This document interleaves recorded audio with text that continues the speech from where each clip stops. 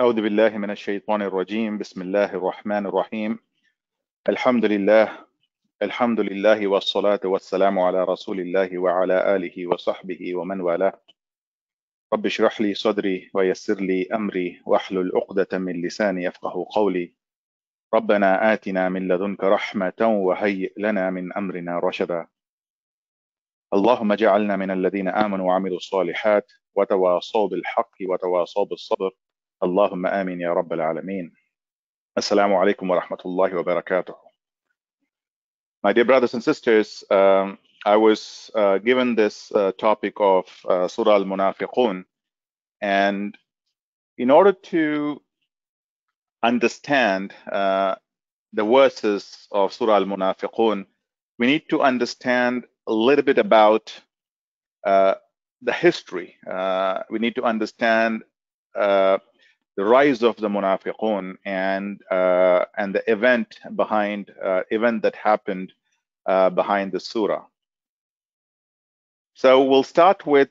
I have to go a little bit back to talk about the Battle of Bu'ath. So as we all know, in Medina,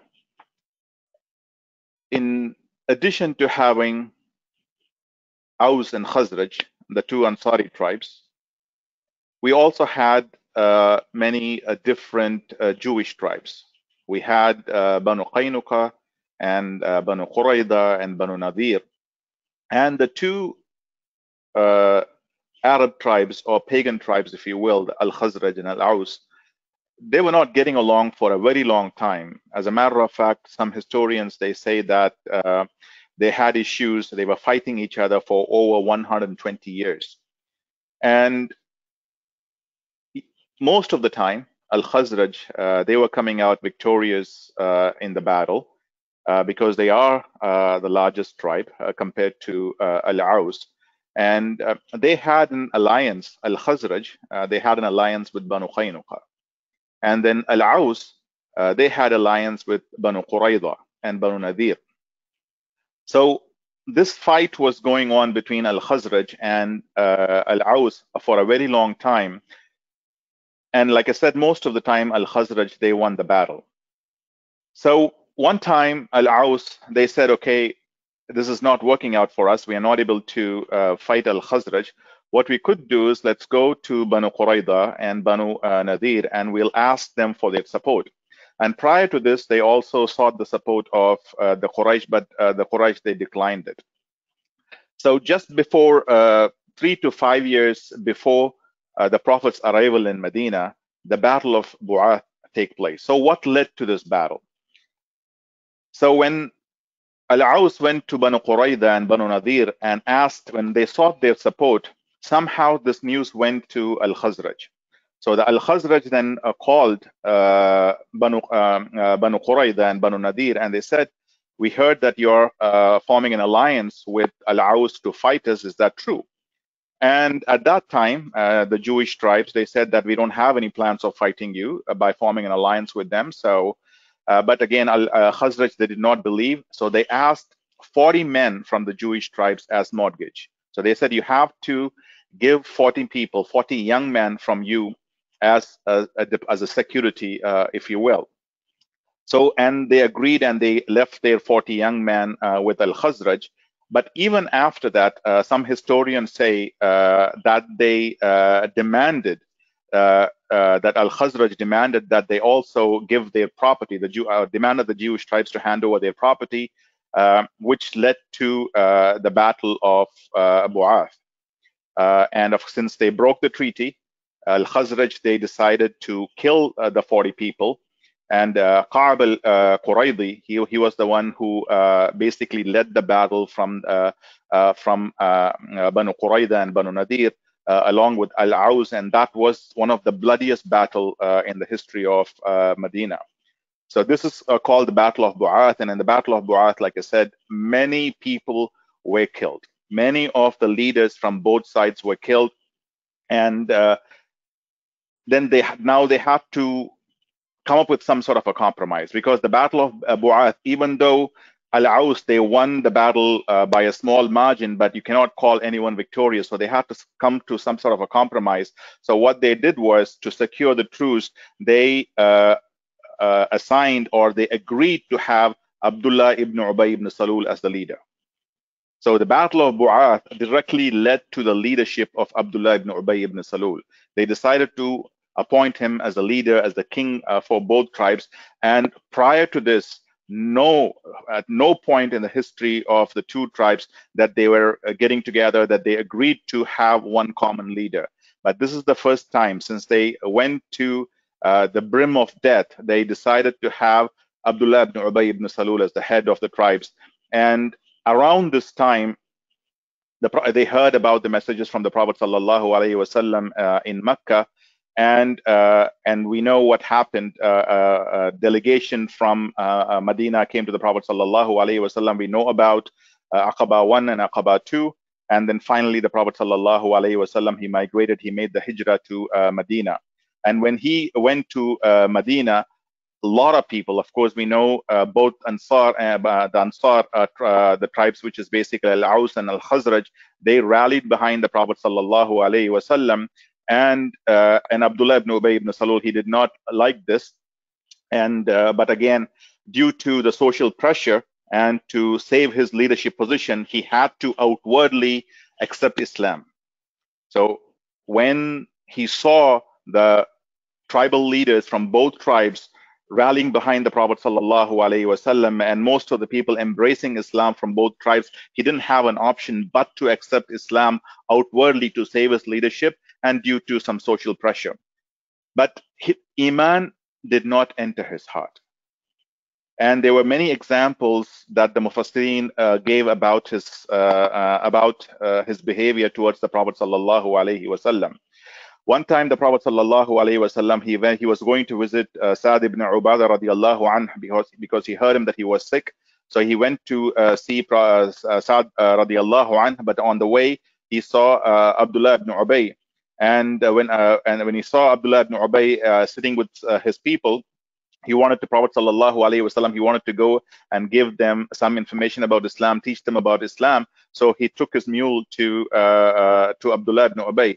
But Abdullah ibn Ubay, he said that don't bring your donkey here. Your donkey has a bad smell. You cannot come here. You cannot teach us and whatnot. So he said some harsh words to the Prophet sallallahu alaihi wasallam, and Prophet sallallahu alaihi wasallam, obviously he was upset, and then he went to Sa'd ibn Ubadah radiallahu anhu. He said, "Why is Abdullah ibn Ubay, he's reacting this way?" And Sa'd said that, "Ya Rasulullah, don't mind him, because before your arrival we were planning to appoint him as the king. We were planning to appoint him as the leader of our two tribes, but since your arrival, that plan has changed. So that's why he's a little irritated, and that's why he has enmity towards you." So Sa'd ibn Ubadah radiallahu anhu, he said, he consoled the Prophet sallallahu alaihi wasallam. As a matter of fact, sometimes when the Prophet, during the Friday prayers, Abdullah ibn Ubay, when the Prophet sallallahu alaihi wasallam, when he stands up to give the khutbah, Abdullah ibn Ubay, he would immediately stand up right after him, and he would address the companions, and he would say, "Here is your prophet. Allah subhanahu wa ta'ala has sent the prophet through which he has honored you, and he said that you have to obey him, you have to listen to him, you have to support him." So he is actually trying to create an atmosphere where he's showing his support to the Prophet sallallahu alaihi wasallam, where he is witnessing, where he is testifying that Prophet sallallahu alaihi wasallam is the prophet and whatnot. Then Allah subhanahu wa ta'ala, we know from Surah Al-Munafiqun, he said, إِذَا جَاءَكَ الْمُنَافِقُونَ قَالُوا نَشْهَدُ إِنَّكَ لَرَسُولُ اللَّهِ وَاللَّهُ يَعْلَمُ إِنَّكَ لَرَسُولُهُ وَاللَّهُ يَشْهَدُ إِنَّ الْمُنَافِقِينَ لَكَاذِبُونَ. This is the first verse of Surah Al-Munafiqun. Allah subhanahu wa ta'ala, he says, when the hypocrites come to you, O Muhammad sallallahu alayhi wasallam, they say, "We testify that you are the messenger of Allah subhanahu wa ta'ala, and Allah knows that you are his messenger, and Allah testifies that the hypocrites are liars." And this is one incident. And of course, in the incident of in the Battle of Badr, after the Battle of Badr, because of the violation of the treaty by Banu Qaynuqa, the Prophet sallallahu alaihi wasallam ordered the Muslims to fight Banu Qaynuqa and drive them out. And at that time, Abdullah ibn Ubay, he went to the Prophet sallallahu alaihi wasallam. He held on to his armor and he said, "Ya Rasulullah, you cannot do this to Banu Qaynuqa. They are the people we had some relationship with. You cannot drive them out." So even after the Prophet sallallahu alaihi wasallam made a decision about Banu Qaynuqa, he acted very harshly with the Prophet sallallahu alaihi wasallam, and we all know what happened in the Battle of Uhud when the Prophet's army of 1,000 people met with 3,000 people of the Quraysh. Due to Abdullah ibn Ubay, 300 of those people, they backed out. They backed out. Abdullah ibn Ubay and his supporters, 30% of the people, they went back to Medina without fighting in the Battle of Uhud. And right after this, as usual, when he stood up to say the same things that you would normally say, saying that he is your prophet, that Allah subhanahu wa ta'ala has honored you through your prophet, you should listen to him and obey him and whatnot. When he tried to say that, he was disgraced by the people. People shouted at him and they shouted him down, and they said, you're not fit to make these statements. We all saw what you did in the Battle of Uhud. You're not a Muslim. They shouted at him, and then of course this made Abdullah ibn Ubay very angry. And then he basically jumped upon the people and left the prayer hall. And on his way out, some of the Ansar, they said, why are you doing this? Why are you reacting this way? Why don't you go and ask the Prophet sallallahu alaihi wasallam for his forgiveness? And of course he rejected. Again, you can go on and on about the activities of the hypocrites, especially of Ibn Ubay. So I just wanted to kind of give you the history of the rise of the Munafiqun, how they came into existence, if you will, and their stronghold became more evident after the Battle of Badr, as Allah subhanahu wa ta'ala says in Surah Al-Anfal. So let's move on and go to the Battle of Bani al-Mustaliq. So this is the incident that led to the revelation of Surah Al-Munafiqun. So what I told you before is just the introduction about the rise of the Munafiqun, because you need to have that understanding to understand this particular surah completely and comprehensively. So after the Battle of Uhud and the apparent defeat of the Muslims, that emboldened some of the surrounding tribes of Medina, and one of such tribe is Banu al-Mustaliq. And some of the historians say that this battle took place in after Hijrah, or 5 Hijrah, or 6 Hijrah. But some lean towards, as a matter of fact, Ibn Ishaq, he leans towards the 6th after Hijrah. But that's not the primary point, if you will. So Banu al-Mustaliq, they were also emboldened by the apparent defeat of the Muslims in the Battle of Uhud. And they lived on the highway between Mecca and Medina, and they are a sub-tribe of Khuza'a. The leader of the Banu al-Mustaliq, his name is Al-Harith ibn Abi Dirar. Al-Harith ibn Abi Dirar al-Khuza'i. He decided to plan an attack on the Muslims right in Medina, and he gathered his people, and he said that the Muslims are weak now. The Quraysh, they were able to defeat the Muslims. This is our time. Why don't we attack the Muslims in Medina and destroy them? So somehow this news came to the Prophet sallallahu alaihi wasallam, and the Prophet sallallahu alaihi wasallam, as always, he didn't want to just take an action against Bani al-Mustaliq. So he sent some people to go gather some information. So his people went and looked at the situation in Bani al-Mustaliq, and they confirmed the news that's indeed Al-Harith ibn Dirar. He is planning to fight the Muslims and attack the Muslims. And the Prophet sallallahu alaihi wasallam, to avoid bloodshed, he thought of attacking them preemptively. And so he gathered his forces of 700 Muslims and 30 horses. So he went to Bani al-Mustaliq and met them a well called Muraisi, well near Muraisi. Muraisi is just in the outskirts of where the Bani al-Mustaliq they were staying.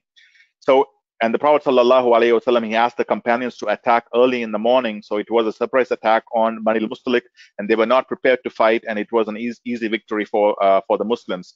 A lot of people, a lot of men and women, they were imprisoned, and they also got some spoils of war. And this led to As a matter of fact, this led to the marriage of Prophet sallallahu alaihi wasallam with Juwayriyah radiallahu anha as well, which is not of interest for today, if you will. So Bani al-Mustaliq, it was a clear victory for the Muslims, and the Prophet ﷺ decided to camp at al-Muraisi. So the Prophet ﷺ asked the Muslims to camp at al-Muraisi, and at the time, a dispute happened between an Ansari and a Muhajir. A man by name of Jihja bin Masud al-Ghifari. He was a servant of Umar radiallahu anh. He actually used to water the horses and whatnot. So Jihja, he went to the well to draw some water. At that time, another Ansari by the name of Sinan. So Jihja is a Muhajir and Sinan is an Ansari.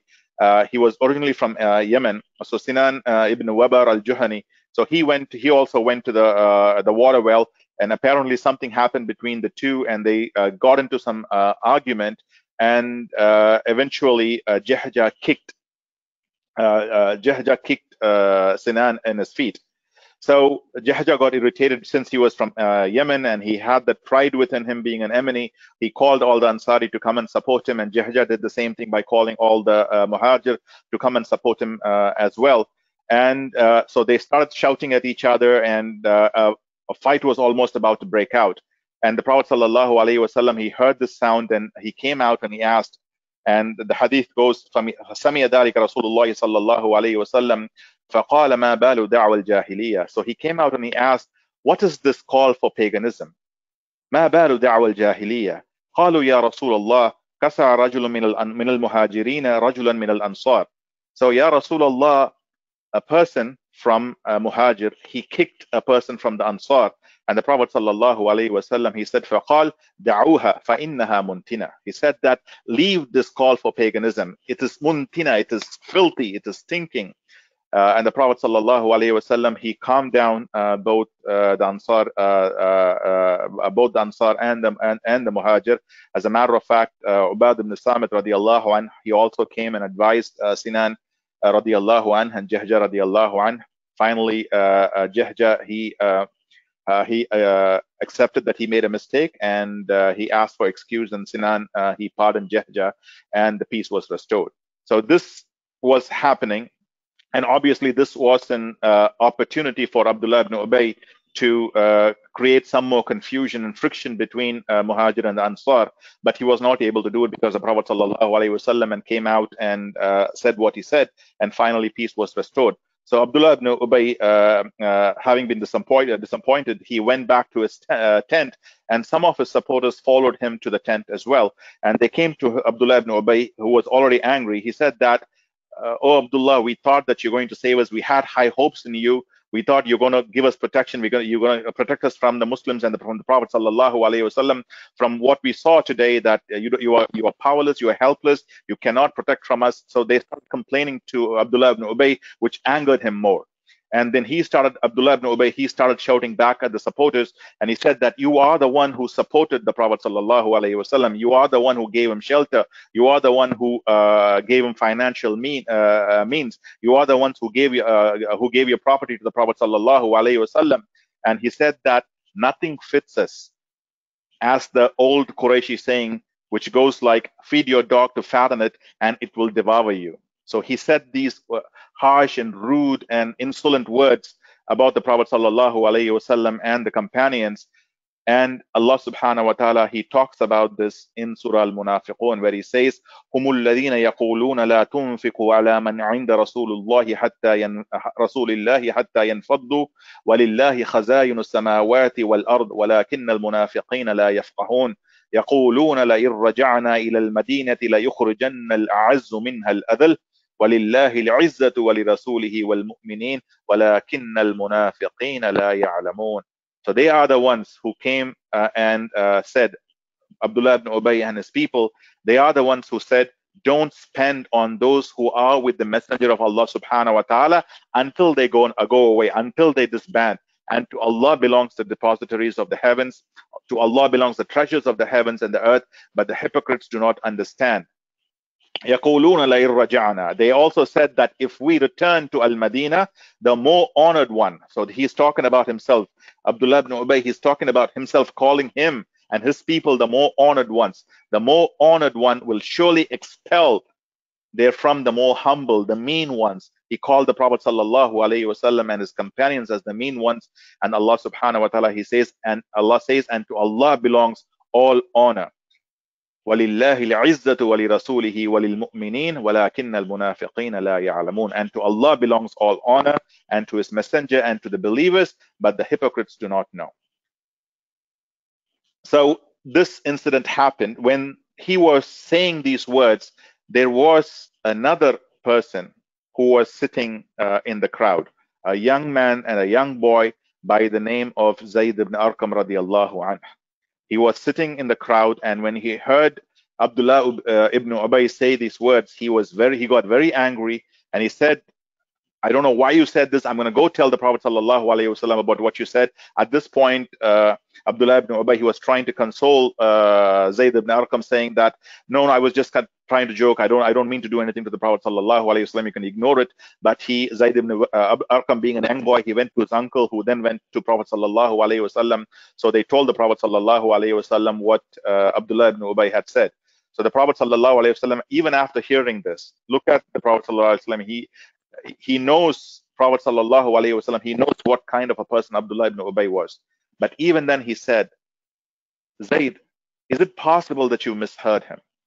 Is it possible that you misheard him? But Zayd said, no, I did not misheard him. This is exactly what he said. Then he promised, and the Prophet sallallahu alaihi wasallam, then he called Abdullah ibn Ubay, and he asked, Zayd is here saying that you said all these harsh words about the Muslims, about myself and the companions. Is that true? And obviously, Ibn Ubay, he denied saying such statements. As a matter of fact, there were some Ansaris present with the Prophet sallallahu alaihi wasallam at that time. They also said, Ya Rasulullah, don't bother Abdullah ibn Ubay based on the words of a young boy. But the Prophet ﷺ, he knew in his heart that he was telling the truth. But of course, since he didn't have any proof, he let Ibn Ubay go. At this moment, Umar radiallahu anh, as we all know, Umar with the stick, we all know what kind of a personality he is. He said, Ya Rasulullah, give me the permission so that I can go execute this traitor, Abdullah ibn Ubay. And if you don't permit me, if you think that this is going to create a trouble between Muhajir and Ansar, why don't you give permission to Sa'd ibn Mu'adh radiallahu anhu so that he can go, or Mu'adh ibn Jabal, so they can go, and one of them can go and kill Abdullah ibn Ubay. And the Prophet sallallahu alaihi wasallam, he said that no, he did not give them permission, and he said that it is not befitting for a messenger to be called that he is killing his own companions. So having heard this, Abdullah ibn Ubay's son, he also got wind of this information, and his name is also Abdullah ibn Ubay radiallahu anhu. So he came to the Prophet sallallahu alaihi wasallam. He said, Ya Rasulullah, I heard that my father said this. If you want, you can, if you decide to kill him, just let me know. I don't want anybody else besides me to kill my dad, because if somebody were to kill my dad, then if I see him free later on, then I wouldn't be able to control my anger towards that person. So if you decide to kill him, just give me the permission to kill him and not allow anybody else to do it. And the Prophet ﷺ said, no, we're not going to kill anybody, just go back. So the Prophet, and again, this news was spreading like wildfire amongst the camp. So the Prophet ﷺ, he decided to take an action that he would normally not take. So he asked the entire camp to vacate the place and start the travel towards Medina, which is about 30 hours travel. And the Prophet ﷺ, usually he does not travel at this time, but he decided to avoid the dispute further, to avoid misunderstandings between the tribes further. He decided to just set out for Medina. And during the travel, as the Prophet ﷺ was going, Zayd ibn Arqam, he was very, very disappointed that people thought that he was a liar. So he was coming close. He brought his camel close to the Prophet ﷺ's camel, thinking that Allah subhanahu wa ta'ala would reveal something to support him. And indeed, Allah subhanahu wa ta'ala revealed the entire Surah Al-Munafiqun during that trip back to Medina. When after the revelation of the Prophet, the Prophet sallallahu alaihi wasallam, he came closer to Zayd and he held on to his ear and he said, Ya ghulam. He said, Ya ghulam, صدق الله حديثك. Allah subhanahu wa ta'ala, He has confirmed you. He has proved your words' veracity. وَنَزَلَتْ سُورَةُ الْمُنَافِقِينَ. And he said, Allah subhanahu wa ta'ala, He revealed Surah Al-Munafiqeen fi Ibn Ubay. It is about Allah subhanahu wa ta'ala revealed Surah Al-Munafiqeen about Ibn Ubay min awwaliha ila akhiriha. From the beginning to end, it's all about him. It's all about what he did. And during the trip, another Ansar chief, he came to, by the name of Usayd bin Hudayr, he came to the Prophet sallallahu alaihi wasallam. He said, Ya Rasulullah, you don't normally set out at this time. Why did you do this? And he said, the Prophet sallallahu alaihi wasallam, he said, did you listen to what your friend said? Friend Abdullah ibn Ubay said, he said, yeah, I didn't know. I don't know about that, Ya Rasulullah. What did he do? And the Prophet ﷺ told what Allah subhanahu wa ta'ala had confirmed in the Quran. And again, the news spread like wildfire, and many of the Ansar, they came to Abdullah ibn Ubay, and they asked him, they requested him to go back to the Prophet ﷺ and ask for his forgiveness, but he decided not to do that. And Allah subhanahu wa ta'ala again narrates this in the Quran. وَإِذَا قِيلَ لَهُمْ تَعَالَوْا وإذا قيل لهم تعالوا يستغفر لكم رسول الله لووا رؤوسهم ورأيتهم يصدون وهم مستكبرون سواء عليهم أستغفرت لهم أم لم تستغفر لهم لن يغفر الله لهم إن الله لا يهدي القوم الفاسقين. Allah subhanahu wa ta'ala, He said, when it is said to them, come, the messenger of Allah subhanahu wa ta'ala will ask for forgiveness for you, they turn their heads aside and you see them evading while they are arrogant. It is all the same for them, whether you ask for forgiveness for them or do not ask forgiveness for them. Allah will never forgive them. Indeed, Allah does not guide the defiantly disobedient people. And obviously, He did not ask the Prophet ﷺ's forgiveness. And before they reached Medina, his own son, we talked about Abdullah ibn Ubay ibn Salul, he blocked the entry of Abdullah ibn Ubay into Medina. He came in front of his camel, he brought the camel down, he put his feet on the camel, and he said, if you're not going to go back and ask the forgiveness of the Prophet sallallahu alaihi wasallam, then if you're going to and prove that Prophet sallallahu alaihi wasallam, basically he asked him to confirm that the Prophet sallallahu alaihi wasallam is the honored one, then and he is the meanest one. And some mufassirin, they say that Abdullah ibn Ubay, he did say that I am the meanest one, worse than some creation. Then he accepted that the Prophet sallallahu alaihi wasallam is the honored one. When this commotion was going on, the Prophet sallallahu alaihi wasallam, he came near the gate of Medina, and the Prophet sallallahu alaihi wasallam asked what was going on. Then he found out that Abdullah did not give entry to his own father. Then he asked him to allow his father to enter Medina. Then he finally entered Medina. At this point, the Prophet sallallahu alaihi wasallam, he addressed Umar radiallahu anh. He said, "Ya Umar, what do you think now? You asked me to kill Abdullah ibn Ubay, but I told you not to kill him. But if I were to give him permission, if I have to give people permission, then every single one of them will come and take that order." So the Prophet sallallahu alaihi wasallam, he had that vision, if you will, and he didn't want to punish. And we know from the history, we know from the seerah, the Prophet sallallahu alaihi wasallam, he never punished the munafiqeen for their actions. So this is the entire story behind Surah Al-Munafiqun, if you will. And I had to jump through a lot of details to kind of compress this within the time that we have. I'll quickly conclude, because there are some lessons that we need to understand from the surah as well. It is good to know about the incident and the background, but we also need to understand the lessons from the surah. The first one is, remember that anyone can be affected by hypocrisy. As a matter of fact, Hassan al-Basri rahimahullah, he said, "Ma khafahu an-nifaqa illa mu'min, wa la aminahu illa munafiq." He said that the only ones who are fearful of becoming a munafiq is a mu'min. Anyone who is fearful of becoming a munafiq is a mu'min. But anyone who thinks that he is safe from being a munafiq is indeed a munafiq.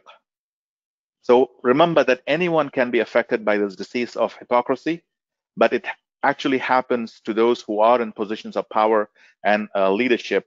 And again, don't judge people by outer appearance. And Allah subhanahu wa ta'ala, He says, وَإِذَا رَأَيْتَهُمْ تُعْجِبُكَ أَجْسَامُهُمْ وَإِن يَقُولُوا تَسْمَعَ لِقَوْلِهِمْ كأنهم خشب مسندة يحسبون كل صيحة عليهم فاحذرهم قاتلهم الله أنى يؤفكون. Allah subhanahu wa ta'ala, He said, and when you see them, their forms, their look will please you. And if they speak and you will listen to their speech, they are as if they were pieces of wood propped up. كأنهم خشب مسندة.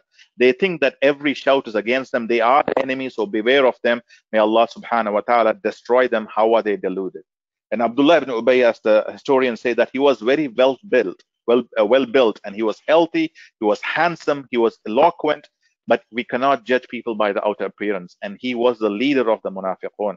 He was the leader of the hypocrites. And it is common, as we saw the dispute that happened at the well of Muraisi. Disputes happen between people, but we should try to bring about reconciliation between the disputing people, and not use those opportunities for dividing people, dividing the community and whatnot. And then obviously we also saw that Abdullah ibn Ubay and his supporters, they had a secret mashwara where they decided not to spend on the Prophet sallallahu alaihi wasallam and to drive them out. Never have these secret plans. Allah subhanahu wa ta'ala, his plans will always work. When you are meeting with someone, have the proper intention to bring goodness to the Muslims, but not any harm. And I'm kind of going through a little bit fast. Pay attention and give importance to youth. Zayd ibn Arqam radiallahu anh, he was young. The Prophet sallallahu alaihi wasallam, he listened to him. And even after the revelation, he came. He knew that he was disappointed. So he came to him and he held on to his ear and he said, Allah subhanahu wa ta'ala, He confirmed what you said. Saddaqallahu hadithak. He said that to Zayd. So pay attention and give importance to youth. And the Prophet sallallahu alaihi wasallam, he also, when the issue was going around the camp, he decided to not let that go forward anymore. So he wanted to distract people from that issue, and he distracted them by asking them to go on a 30-hour trip from Muraisi to all the way to Medina. So we have to, if issues are not worth attending, just ignore them, deflect them, and distract them. You don't have not all issues have to be fixed, like what the Prophet ﷺ did here. And also have a long-term vision, as the Prophet ﷺ decided not to kill Abdullah ibn Ubay in this incident. So I'm going to pause here. I also had one more slide about the cure for hypocrisy, which are the later ayahs that are mentioned in the same surah, from ayah number 9 to ayah number 11. Inshallah, if we get some time during the Q&A, inshallah, we can talk about it. So inshallah, we will conclude that. Alhamdulillahi Rabbil Alameen, and we can open it up for Q&A. One of the lessons that you reviewed with us is that the one who fears becoming a hypocrite is a mu'min. So this is obviously a very, very important lesson. Can you review for us what are the characteristics, the signs of the hypocrite, the signs of hypocrisy, so that we are aware of them and can do our best to try and stay away from those type of characteristics? Yeah, sure. So I'm pointing to a hadith in Sahih al-Muslim. If you look at the screen, and Abdullah ibn Amr radiyallahu anhu, and the Nabi sallallahu alayhi wa sallam قال أربع. The Prophet sallallahu alayhi wa sallam, he's referring to 4 characteristics. أربع من كن فيه كان منافقا خالصا. If people have all these 4 characteristics, then they are a complete and a comprehensive munafiq. وَمَنْ كَانَتْ فِيهِ خُلَّةٌ مِنْهُنَّ كَانَتْ فِيهِ خُلَّةٌ مِنْ نِفَاقٍ. And the Prophet ﷺ said that if a person has one of those characteristics, then he has one of the characteristics of a munafiq, حَتَّى يَدَعَهَا, until they give it up. So what are these 4 characteristics? إِذَا حَدَّثَ كَذَبَ. When they speak, they lie. وَإِذَا عَاهَدَ غَدَرَ. When they make a covenant, they betray the trust, they betray the covenant. وَإِذَا وَعَدَ أَخْلَفَ. When they promise, they break the promise. وَإِذَا خَاصَمَ فَجَرَ. When they are debating, when they are arguing, they resort to obscene speech. So 4 characteristics. When they speak, they lie. When they give a covenant, they betray the covenant. When they promise, they break it. When they argue, they resort to obscene speech. And the Prophet ﷺ, he said that if a person has all these 4 characteristics, then he is munafiqan khalisan. He said he is a complete munafiq. But if a person has one of this, then he should give he has one of the characteristics of nifaq hatta yadaha. This is very important. If a person thinks that he has one of these characteristics, he can give it up. He can repent to Allah subhanahu wa ta'ala and he can give it up, then he'll become a mu'min again. Hatta yada'aha. As a matter of fact, Allah subhanahu wa ta'ala also says in Surah An-Nisa, Innal munafiqina fi ad-darki al-asfali min an-nar wa lan tajid lahum nasira. So the munafiqin will be in the bottom of the hellfire, and they will not find any help. إِلَّا الَّذِينَ تَابُوا, except the ones who repent, وَأَصْلَحُوا, and they correct their affairs, وَاعْتَصَمُوا بِاللَّهِ, and they hold on to Allah subhanahu wa ta'ala, وَأَخْلَصُوا دِينَهُمْ لِلَّهِ, and they become sincere in the deen of Allah subhanahu wa ta'ala, فَأُولَٰئِكَ مَعَ الْمُؤْمِنِينَ. Once they repent and correct their actions and hold on to Allah subhanahu wa ta'ala and be sincere to the religion of Allah subhanahu wa ta'ala, Allah subhanahu wa ta'ala himself confirms, فَأُولَٰئِكَ مَعَ الْمُؤْمِنِينَ. They are from the people of true believers. وَسَوْفَ يُؤْتِ اللَّهُ الْمُؤْمِنِينَ أَجْرًا عَظِيمًا. And Allah subhanahu wa ta'ala will give the mu'min a great reward in the hereafter. Hope that answers the question. Jazakallah khair. So, as you describe the characteristics of the Munafiqun, obviously we need to take lesson in this and question what we do, our behavior, and make sure that we stay away from these characteristics. But as we understand what a hypocrite is it ever possible or is it ever legitimate to call anybody a hypocrite?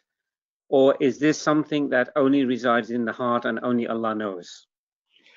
And did Nabi Sallallahu Alaihi Wasallam and the Sahaba label anybody a hypocrite, or was this only from Allah? The secret, the keeper of the secrets, Hudayfa ibn al-Yaman, the Prophet Sallallahu Alaihi Wasallam, he informed the name of the hypocrites to Hudayfa. And he was the only one who knew who the hypocrites were, and nobody else knew. And of course, people had the idea, right? People at that time, the companions had the idea who the hypocrites were because of their actions. So that's why they didn't, even when Abdullah ibn Ubay, when he died, they did not allow the Prophet Sallallahu Alaihi Wasallam to go and pray on him, even though the Prophet Sallallahu Alaihi Wasallam did that. Then Allah subhanahu wa ta'ala had to come back and warn him in Surah Tawbah not to do that ever again. But Prophet Sallallahu Alaihi Wasallam, he did not punish the munafiq. And as Muslims, we cannot label anyone as a munafiq. And even Umar radiallahu anhu, he thought he was a munafiq. He went to Hudayfa and he asked, is my name in there? He was worried that his name was in there. His name was in there. So the Prophet sallallahu alaihi wasallam, he knew because Allah revealed it to him. But after the Prophet sallallahu alaihi wasallam, we don't have any right to call anyone a munafiq. But since Hudayfa ibn al-Yaman, he had the list of the hypocrites, when people doubted, when the companions doubted that person could be a hypocrite, they would actually watch for Hudayfa ibn al-Yaman. Is he going and praying the funeral prayer on that person? If he does, then they would go. If he does not go, then they would not go, just to guard themselves, because Allah subhanahu wa ta'ala said, you can never go and pray on them again. So this is only at the time of Prophet sallallahu alaihi wasallam, because it was revealed to Prophet sallallahu alaihi wasallam. After the time of Prophet sallallahu alaihi wasallam, the Sahabas, they did not call anyone as a munafiq, because it is not our duty. As a matter of fact, when Ali radiallahu anhu, when he went on a battle, he incorrectly killed a Muslim. When he came back to the Prophet sallallahu alaihi wasallam and he said, "What happened?" The Prophet sallallahu alaihi wasallam asked him, "Did you open his heart and see what was inside?" We cannot open anyone's heart and see what's inside. So this is, when you see anything about the munafiq, it is for our own selves. We have to introspect ourselves and look at our own heart. Do we have, and see if we have any of those characteristics? If we do have, then we have to correct ourselves and ask Allah subhanahu wa ta'ala to forgive us. We have to repent to Allah subhanahu wa ta'ala. But at no point in time we can judge others, because we cannot open people's heart and look what they have in their heart. If we think others, that itself is not a good sign. It is a matter of heart, and it is only personally. I cannot call anyone a munafiq, and no one call me anyone a munafiq. So this is we have to introspect individually and look what you have in your heart. If you have something wrong, then you correct it. So one of the things about the Munafiqun is that they would delay their prayer to the end time, and particularly for the Asr prayer. Why is this important for us to reflect on, and how important is it for the Asr prayer to be prayed? What's the latest we should pray Asr? So again, the last portion of that is more of a fiqh question. So Allah subhanahu wa ta'ala, as I mentioned, he, in the later part of the surah, he mentions the cure for hypocrisy, for nifaq.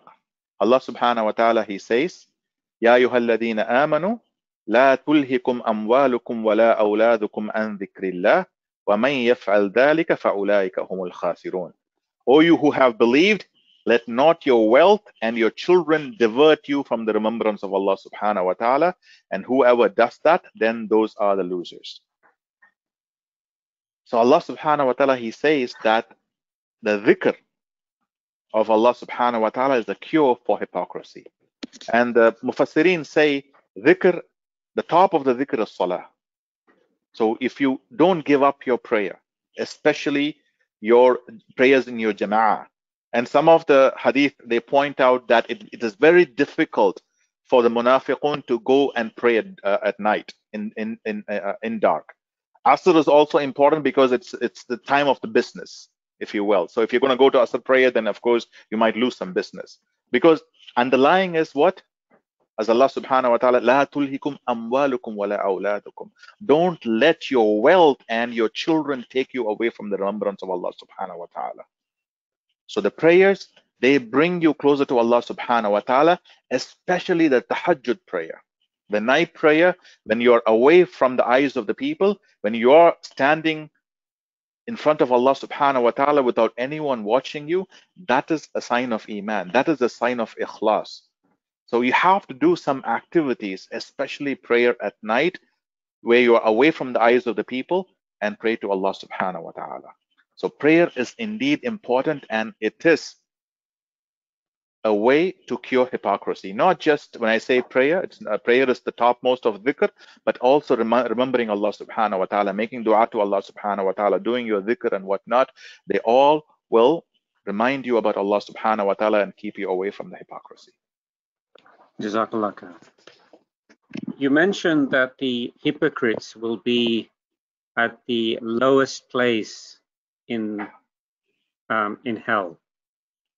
Why is it that the hypocrites have a much lower status than the kafir? Obviously, because of at least the kafir is honest enough to say that I don't believe. But a munafiq, he's showing to outwardly to people that he believes, but internally there is no belief at all. There is no iman at all.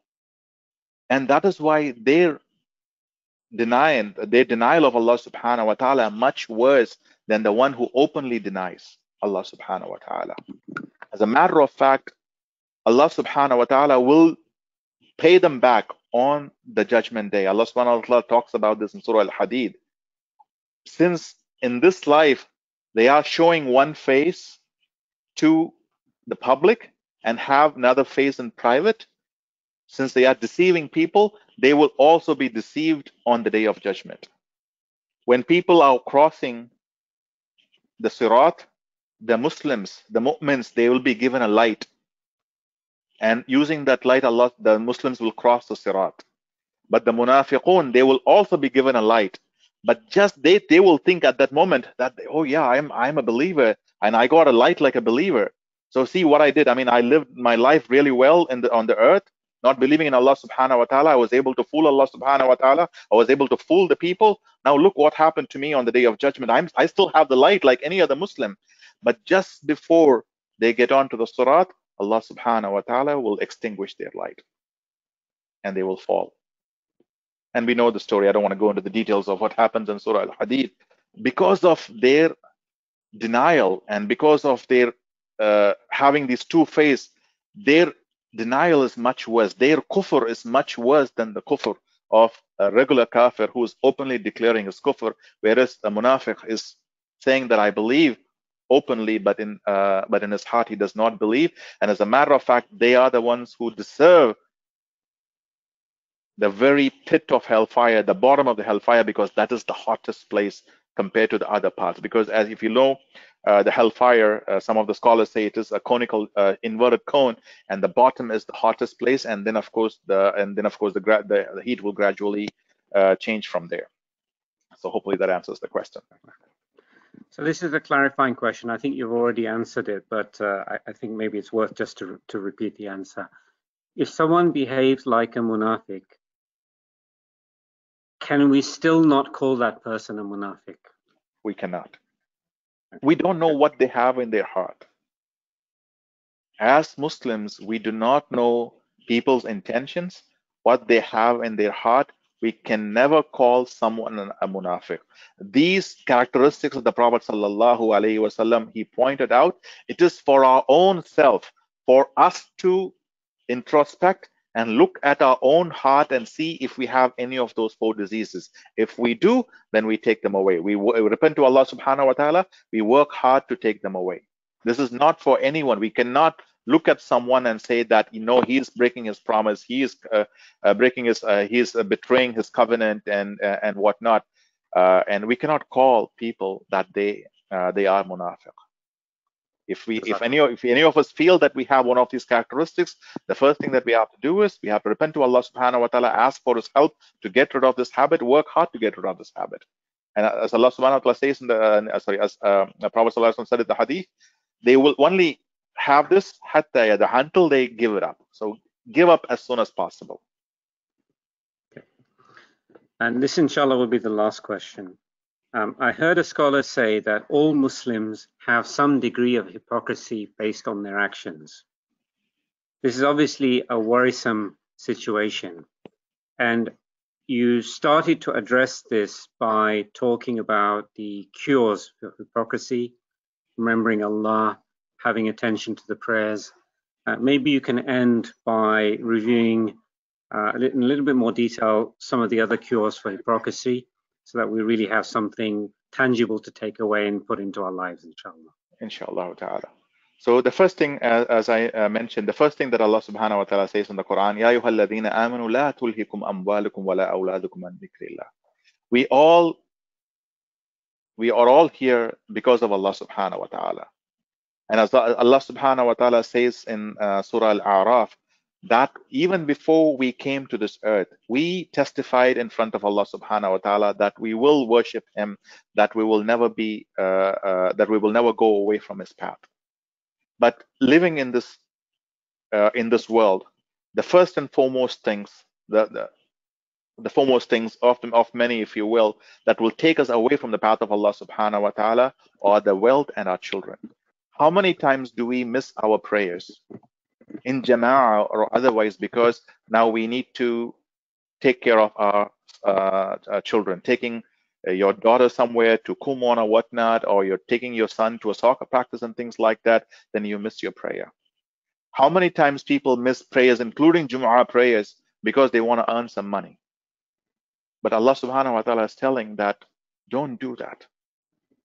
Don't have this element of hypocrisy in yourself. Don't let your money and your children take you away from the remembrance of Allah subhanahu wa ta'ala. وَمَنْ يَفْعَلْ ذَلِكَ فَأُولَٰئِكَ هُمُ الْخَاسِرُونَ. Whoever does that, they will be amongst the losers. Then Allah subhanahu wa ta'ala immediately says another cure in the next ayah. وَأَنفِقُوا مِمَّا رَزَقْنَاكُمْ. Allah subhanahu wa ta'ala immediately tells you spend in the way of Allah subhanahu wa ta'ala from what we have provided you before death approaches. Allah subhanahu wa ta'ala says one of the way to cure hypocrisy, because the cause of hypocrisy is what? One of the causes is your money. But now Allah subhanahu wa ta'ala is telling us, spend that money, because Allah subhanahu wa ta'ala gave you this money. You spend that money in the path of Allah subhanahu wa ta'ala, that will extinguish your desire for this world. That will destroy your desire for this world, or at least alleviate, reduce, decrease your desire for this world if you spend in the path of Allah subhanahu wa ta'ala. And Allah subhanahu wa ta'ala, He also puts an element of doing it quickly. He says, من قبل أن يأتي أحدكم الموت فيقول رب لولا أخرتني إلى أجل قريب فأصدق وأكن من الصالحين. He says, and spend in the way of Allah subhanahu wa ta'ala from what we have provided you before death approaches one of you, and he says, my Lord, if only you would delay me for a brief term, so I would give charity and be among the righteous. Allah subhanahu wa ta'ala says, وَلَنْ يُؤَخِّرَ اللَّهُ نَفْسًا إِذَا جَاءَ أَجَلُهَا. But never will Allah delay a soul when its time has come. وَاللَّهُ خَبِيرٌ بِمَا تَعْمَلُونَ.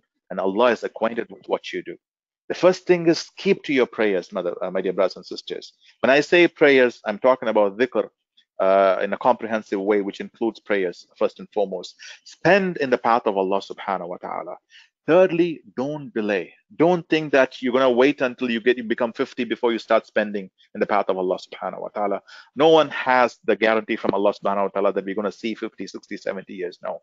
This is the time to do it. And Allah subhanahu wa ta'ala, He puts the rush in these ayahs. He says, do it right now. So these are the cures that I mentioned in these verses of Surah Al-Munafiqun.